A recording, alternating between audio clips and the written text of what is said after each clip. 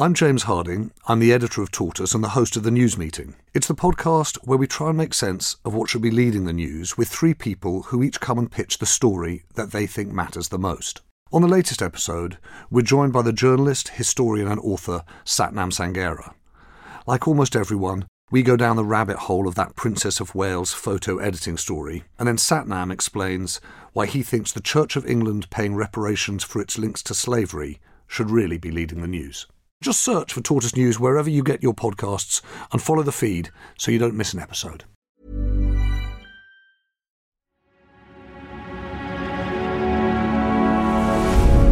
Tortoise.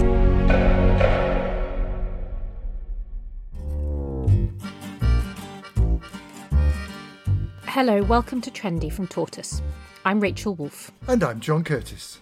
This week, we're turning our attention to the presidential election race in the United States. As many of you will know, on November the 5th, Americans will choose a new president.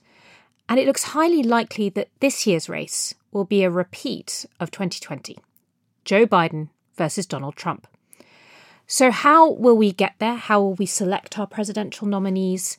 And what at the moment looks likely to happen and why? I'm absolutely delighted to say we're joined once again by Professor Christopher Carman, who's a US politics expert and academic from the University of Glasgow. Chris, thank you so much for joining us again. Thanks for having me back. Since most of our listeners are likely to be immersed in British rather than American politics, can you just do a very quick explainer of how what we would call here a leadership election works in the States? How do we get to choosing whether it's Trump and Biden? And then talk a bit about what looks like it's happening right now.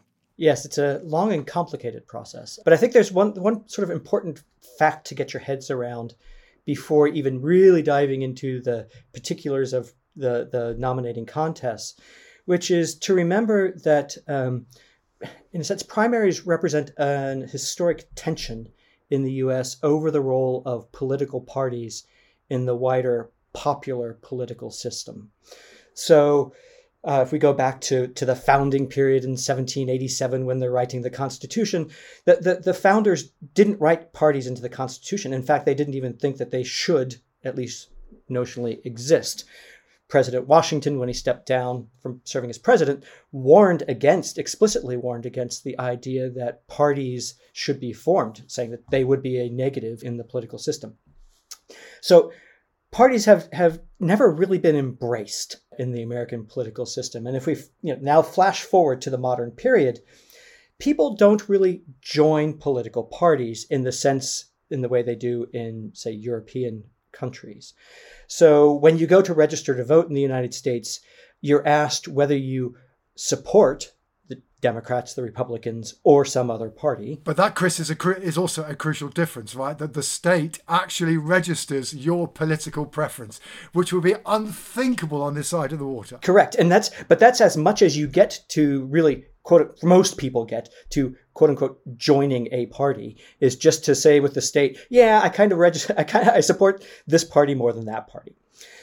So each state holds a nominating contest, some form of election, which then the people competing are trying to amass delegates. Those delegates are individual people who are sent to the national conventions in the summer to support the nomination of one of the candidates. Now, I know I probably shouldn't ask this question because I suspect the answer is more complicated than I would like, but who can vote in these primaries or who can attend these caucuses? You anticipated where I was going, John.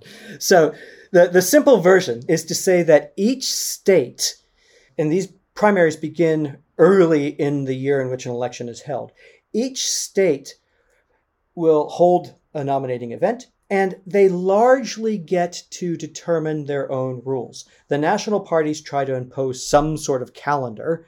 This year that didn't go terribly well, but they try to impose some sort of calendar as to when the states schedule. So they're not all falling on the same day. They happen throughout the early part of the year and through the spring. The states decide who can vote in their nominating contests.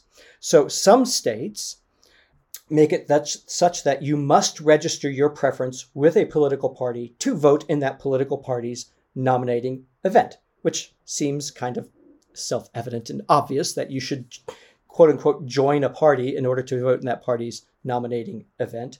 But many other states allow what are called open primaries. And in these primaries, independents or even people who are registered supporting the other party in some states can vote in the party's nominating event. So in some states, you could be an independent or a Democrat and vote in a Republican primary, for instance.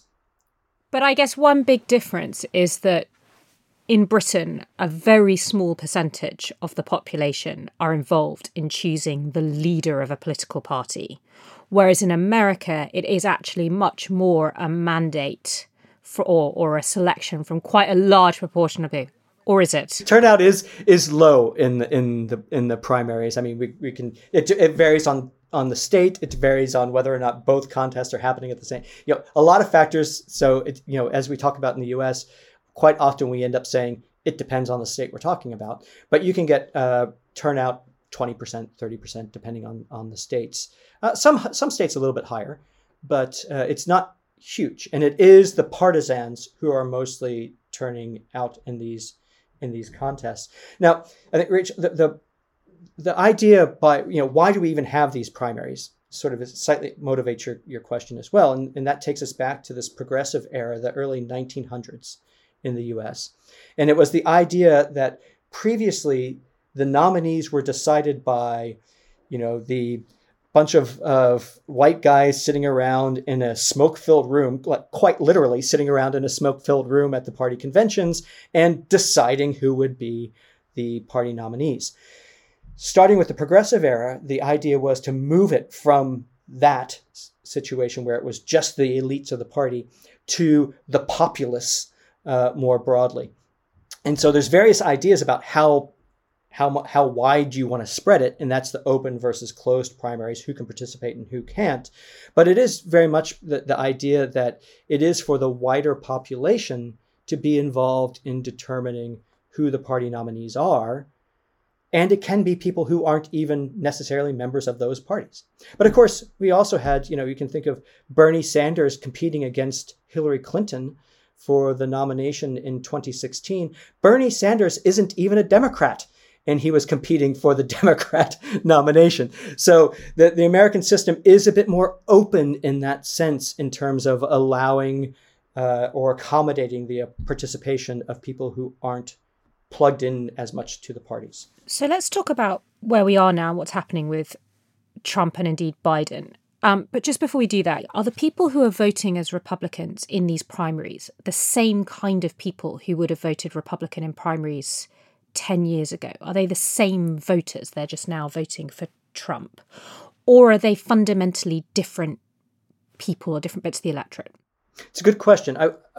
I think fundamentally is probably a bit too strong of a term, but we do know that the Trump base has shifted, right? So if we look at the sort of old Republican Party of the 1980s, right? That's when the Republican Party we would have said was the party that tended to be of the more educated, of the people with higher percentage of people with university degrees, for instance, and that's shifted. So now people with university degrees tend to be supporting the Democrats, whereas non-university attenders, people with just secondary school degrees, would be the ones who more support Donald Trump. So the coalitions have shifted across a variety of different demographic factors. And so it's not the same pool necessarily that you would have been fishing in for the nomination, that Ronald Reagan would have fished in for the nomination in 1980 versus Donald Trump fishing in 2024. So there is quite a close parallel with what is happening here. Not exactly, but that the young graduate class has shifted left, even if they're relatively high income, and less educated older people have shifted to the Republicans. Yes, but if we talk about younger people are quite difficult to sort of track right now because they're not very happy with Biden. But yes, generally speaking, what you're saying is right. People are basically sorting into their natural parties more so than they were previously. We started this podcast saying, look, we know what's going to happen. It's going to be Joe Biden versus Donald Trump.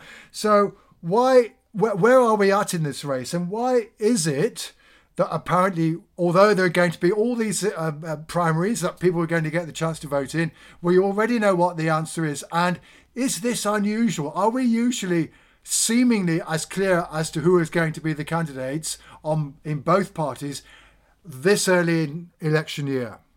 It is quite early, right? So we've only had a handful of states have their nominating events so far. To answer your question of, is this the shortest time then we're coming to a conclusion? We can look to 1992 when Bill Clinton wrapped up the nomination for the Democrats after about 39 days. In 2004, John Kerry wrapped it up after 45 days. And in 2000, Al Gore won the Democratic nomination after 46 days, but that was after only 19 states held their nominating contest. So a long story short, this probably isn't going to be a record breaker for Donald Trump in terms of the number of days, although there will be a debate as to whether or not Nikki Haley constitutes a competitive race. But it will be in terms of the number of primary stroke caucuses actually held before we get to the point where, as it were, it's pretty clear who's going to get there. Well, I think the last bit of your sentence makes that me to answer yes. That is, till it's pretty clear who's going to get there, because right now it's pretty clear that it's going to be Donald Trump and not Nikki Haley. All things being equal, assuming that nothing changes in terms of, say, the criminal trials that Donald Trump faces, or that there's not some sort of health event or something like that.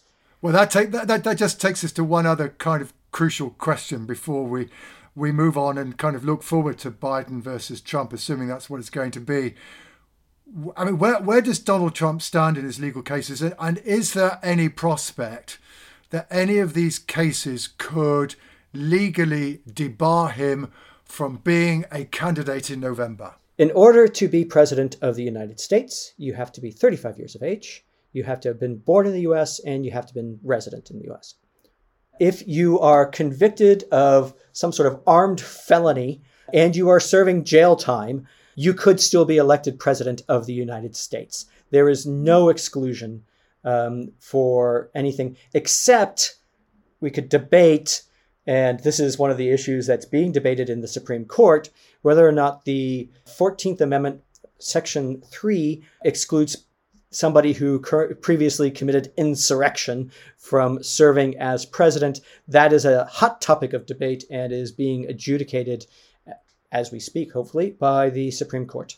And it's relevant because of the January the 6th storming of Congress. Yeah, correct. And sorry, when you say adjudicated by whom? And if they decide that it does disqualify them and the voters have selected Trump, what happens then? Oh boy, this starts to get fun. Right. So, adjudicated by whom? So far, Colorado and Maine have said that Trump cannot appear on the ballot because in their findings, he committed insurrection on January 6, 2021, when he encouraged his supporters to attempt to stop the certification of the vote in the U.S. Congress. So those states have said he can't appear on their ballot because of Section 3 of the 14th Amendment, excluding people who committed insurrection from holding office. That has been appealed. And to be fair, those states stayed their ruling so that he actually does still appear on the ballots until the Supreme Court has a chance to weigh in, because it was obvious that this was going to go to the Supreme Court. In a moment, we'll discuss what might happen next. Who's going to win, Trump or Biden? First, though, a short break. I'm James Harding. I'm the editor of Tortoise and the host of The News Meeting. It's the podcast where we try and make sense of what should be leading the news with three people who each come and pitch the story that they think matters the most. On the latest episode, we're joined by the journalist, historian and author Satnam Sanghera. Like almost everyone, we go down the rabbit hole of that Princess of Wales photo editing story, and then Satnam explains why he thinks the Church of England paying reparations for its links to slavery should really be leading the news. Just search for Tortoise News wherever you get your podcasts and follow the feed so you don't miss an episode. So, Chris, something I just picked up, but I mean, how relevant is this? If we take the average of the recent polls, Donald Trump 47, Joe Biden 45. So, given the process that decides who is president, does that necessarily mean that if the presidential election were tomorrow, that Donald Trump would win? No. So the national polls give us all something to talk about, but the US presidential election is decided on a state-by-state basis. So this is what's called the Electoral College in the United States. The Electoral College consists of 538 votes. You need 270 of those votes to be elected president. So there is no popular presidential election in the United States. It's mediated through this Electoral College. Each state gets a number of representatives or a number of electors in the Electoral College based on its number of representatives in the House of Representatives, which is basically tied to the state population. So California has far more than, say, Wyoming, plus 2 for the number of senators because every state has 2 senators. So what the presidential candidates are trying to do is win on a state-by-state contest. And just to make it more fun and interesting, 48 of the states award their electoral college votes on a plurality basis. You need to get the most of the votes to win. And 2 states, Nebraska and Maine, have a more complicated system for awarding those votes. So the crucial point then presumably is that although you have most votes across the United States as a whole, given the way in which the electoral college votes are meted out, the person who has most votes doesn't necessarily win the electoral college to become president, which, if I remember rightly, is what happened in 2016 when Donald Trump first became president, or indeed back in 2000 when George Bush beat Al Gore. Correct. Absolutely. And so that means that what we start doing is we start looking at the state level polls and we start trying to figure out who's going to win on a state-by-state basis. And then if you are a particularly political anarchy type person, you start going onto your map and you start coloring in the different states and trying to figure out how the electoral votes are going to split between the states. So how are Trump and Biden doing in what we tend to call of as the swing states, like Michigan or Arizona or whatever, the ones where, as it were, Republicans and Democrats start off more or less neck and neck in any particular election? There's about 6 states or so in 2020 in the Biden versus Trump contest where it was all but a 50-50 split. And in fact, Joe Biden won Arizona, Wisconsin, and Georgia with just under 50% of the vote in those states. So just to put it into British language, Chris, these are the marginal seats. That's exactly right. Most of them right now in the state level polls seem to be sort of breaking towards Trump. Now, we can start to wonder what happens if we insert potential third-party candidates in there. That is, candidates who are not Democrats or Republicans, who have no chance of winning the presidential election.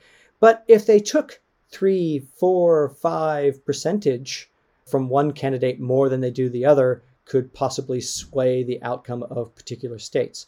But most of these swing states, except for Pennsylvania right now, look like they're breaking towards Trump, but most of them are so close, it's very difficult to say, and most really probably are within a margin of error. 2 crucial questions that flow from what you've just said, Chris. One is, how reliable are the polls this far out?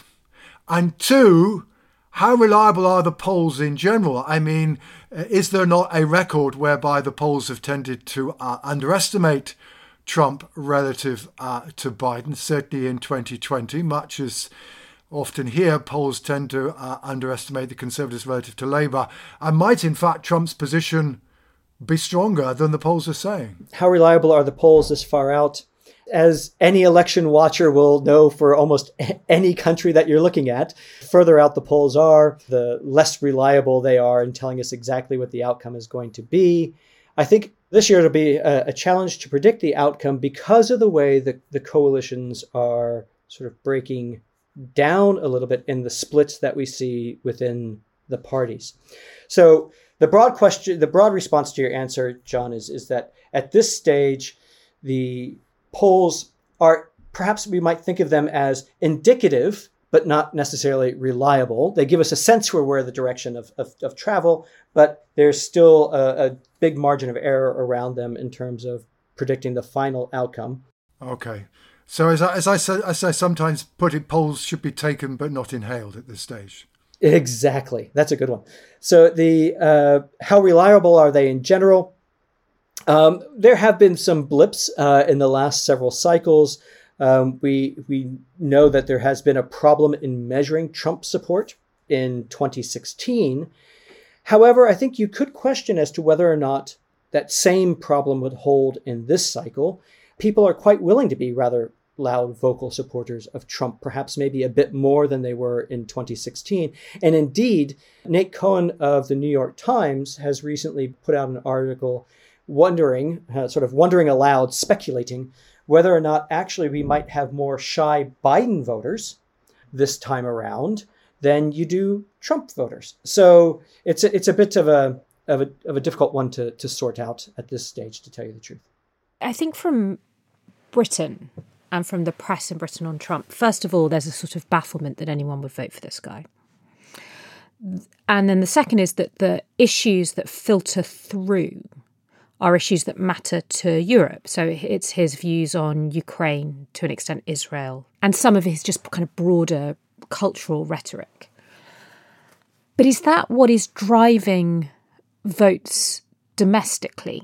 Why are people opting for Trump out of the possible Republican nominees? And why are they looking like they might opt for Trump over Biden? So I think with the, if we're looking at people's evaluations of the issues, we have more so than we ever have had before, polarization in how people view the world based on their political sense of who they are, right? So the views of the economy is quite telling on this one. We know that from the day that Biden was inaugurated, Republican evaluations of the economy went through the floor. When Trump was president, Republicans thought the economy was doing very well. When Biden was inaugurated as president, suddenly we saw a huge switch. We see that switch as well with Democrats, to be fair, not to the extent that we see it with Trump supporters particularly. So I think in discussing the issue about issues, one big thing to realize is that because of polarization, people are amazingly tribal in their views of the issues. Yeah, and it's just worth saying this was not true of the United States in the 1960s or the 1970s. We often talk about the United States as a political entity where politicians from different parties would work together, etc., that there weren't very sharp dividing lines. But now, particularly when you get to issues like abortion, gun laws, etc., we've got this incredibly remarkable polarization which has occurred. Yeah. Absolutely. My co-author David Barker and I have a project where we're looking at public preferences for political compromise in the United States, the extent to which you think that politicians you support should be compromising with the other side. And what we have seen over the quite a few years that we've been collecting survey data on that is that Republicans really do not like the idea of compromising with the other side. Now, recently, we've started to see this cropping up with Democrats as well, particularly on the progressive wing of Democrats, less willing to compromise on the far side. But it largely so far has been driven by Republicans just not liking the idea of working with the other side. So you're right, John, that traditionally in the U.S., working across the aisle was seen as something that members of Congress did. And now, particularly if you look at the dynamics of what's happening in the U.S. House of Representatives, that is just something that does not happen to the extent that it did before. What is the issue? Is there one that is driving people apart in America? it comes down to some sort of sense of emotive response to politics, of a feeling of the world is changing around us and we are feeling very uncertain about the world. We feel very nervous about the world, and we want some degree of certainty. So in both the US and the UK, for instance, we've seen an uptick in the percentage of people willing to say that we need a strong leader. We need somebody who's going to sort this out. We are willing to support somebody who is willing to break the rules in order to make sure that we are all safe and secure, that the economy continues to run well, that we're not being forced to change our culture. So there's a variety of things there. But there is that sense with how Trump resonates with his base in many ways is as much an emotive sort of element to it as there is a particular sort of cleavage issues. Yeah, isn't it the power of social issues like abortion, gun laws, immigration, and also in the United States? And this is different. The United States is a much more religious country than the UK. Rachel and I previously have talked about the decline of religion. But the United States has, to some degree, has been the exception to that rule. And the way in which Trump in particular has managed to mobilize Christian evangelicals, whereas the Democrats are much more reliant on those who don't have much in the way of religious identity. And in a way that goes to sort of what I was saying. So there is this culture war issues, as we refer to them. Yes, Trump has managed to secure the evangelical base. The evangelicals really support Donald Trump far more than they did, even if you go back to, say, Ronald Reagan, right? Which was the first president who really sort of captured the evangelical vote. So Trump, commands the evangelical vote in the U.S. But as you say, it is declining in sort of church attendance and church adherence, but not church identity, right? And that's the difference there. But this does then raise a fascinating question, because Bill Clinton said, it's the economy, stupid. So are we saying that this election is not about the economy and like other recent contests, it's primarily determined by people's views on social issues? Or is the economy got a role to play here? Because certainly, Biden's ratings on the economy are not that good. He tends to be in pretty negative territory. People in the United States are much more likely to say that the economy is getting worse than getting better. But is this not a source of Joe Biden's problems at all? Well, it is, except for the fact that, and I think the last time I was on the podcast, we talked about the disconnection between public opinion views of the economy and actual sort of objective measures of economic performance. And the public opinion is lagging further behind the objective measure than what we would sort of, quote unquote, normally expect. That said, there is some indication that the public is coming around on economic measures. Certainly, the Biden administration is hoping that people realize that the economy is actually doing pretty well in the United States by the time that the election comes around. And as you say, Biden is upside down in his approval ratings. He's about minus 17 on the economy. But that's not the worst issue. The worst issue for him seems to be immigration, in which he's minus back to the social dimension. Minus 33, right? So that takes us back to the social dimension, fear of change, and those sorts of elements. Chris, we've talked about some of the crucial issues, and we talked earlier about some of the demographic differences. But I guess we should also just talk a little bit about the individuals. Mr. Biden's age and Mr. Trump's rather frequent court appearances. Do these matter? Yes, they do matter. So Biden's age ties into concern about not just President Biden, but also Vice President Harris, who is not the most popular politician in the United States. There has been a lot of coverage in the U.S. about the differential treatment of Biden's age versus Trump's age, of course, because Biden being 81, Trump being only 4 years younger than Biden. And so, the presentation of the individuals has been quite a bit different. But it's also how the individuals present themselves. Correct. To be Yes. frank. I mean, all of us looking on the TV feel like there is a difference in how old Biden and Trump appear. Absolutely. So Biden, he has visibly changed, as all presidents do when they serve as presidents, but he is distinctly visibly changed.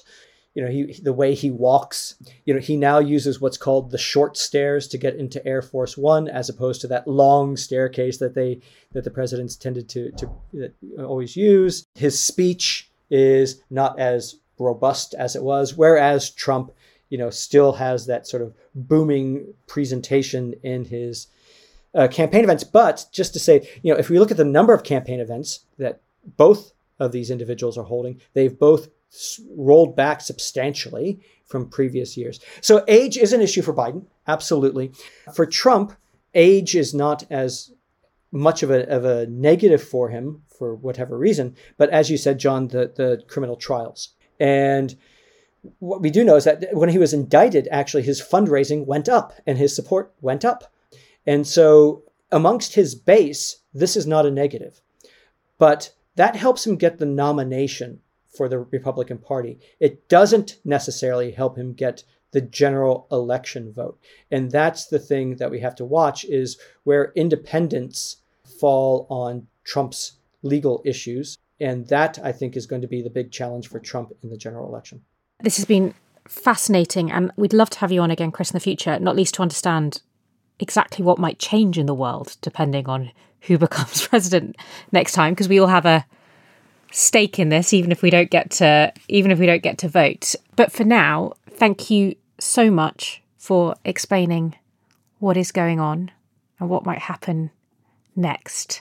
Before we go, a quick word about Tortoise's new investigative series, Who Trolled Amber? Millions of people watched the trial of Johnny Depp versus his ex-wife Amber Heard in the United States in 2022. Amber Heard lost and Johnny Depp was vindicated. But what if Heard was actually the victim of an organised trolling campaign? What if the online hate against her was manufactured? In a year when billions of people are heading to the polls, Who Trolled Amber shines a light on the shady industry of social media manipulation. It reveals how bots and trolls can sway opinions from celebrity trials to general elections. What comes to mind when you think of Amber Heard? A liar? A survivor? A narcissist? The trial of Depp v. Heard was a global phenomenon, but I want to know, was it a fair fight? I'm Alexi Mostrous, the host of Sweet Bobby and Hoaxed. In my new podcast, I'm investigating whether Amber Heard was the victim of an organised trolling campaign. Just search for Who Trolled Amber wherever you get your podcasts. The first 2 episodes are out now, and new episodes will be released weekly. To listen, What comes to mind when you think of Amber Heard? A liar? A survivor?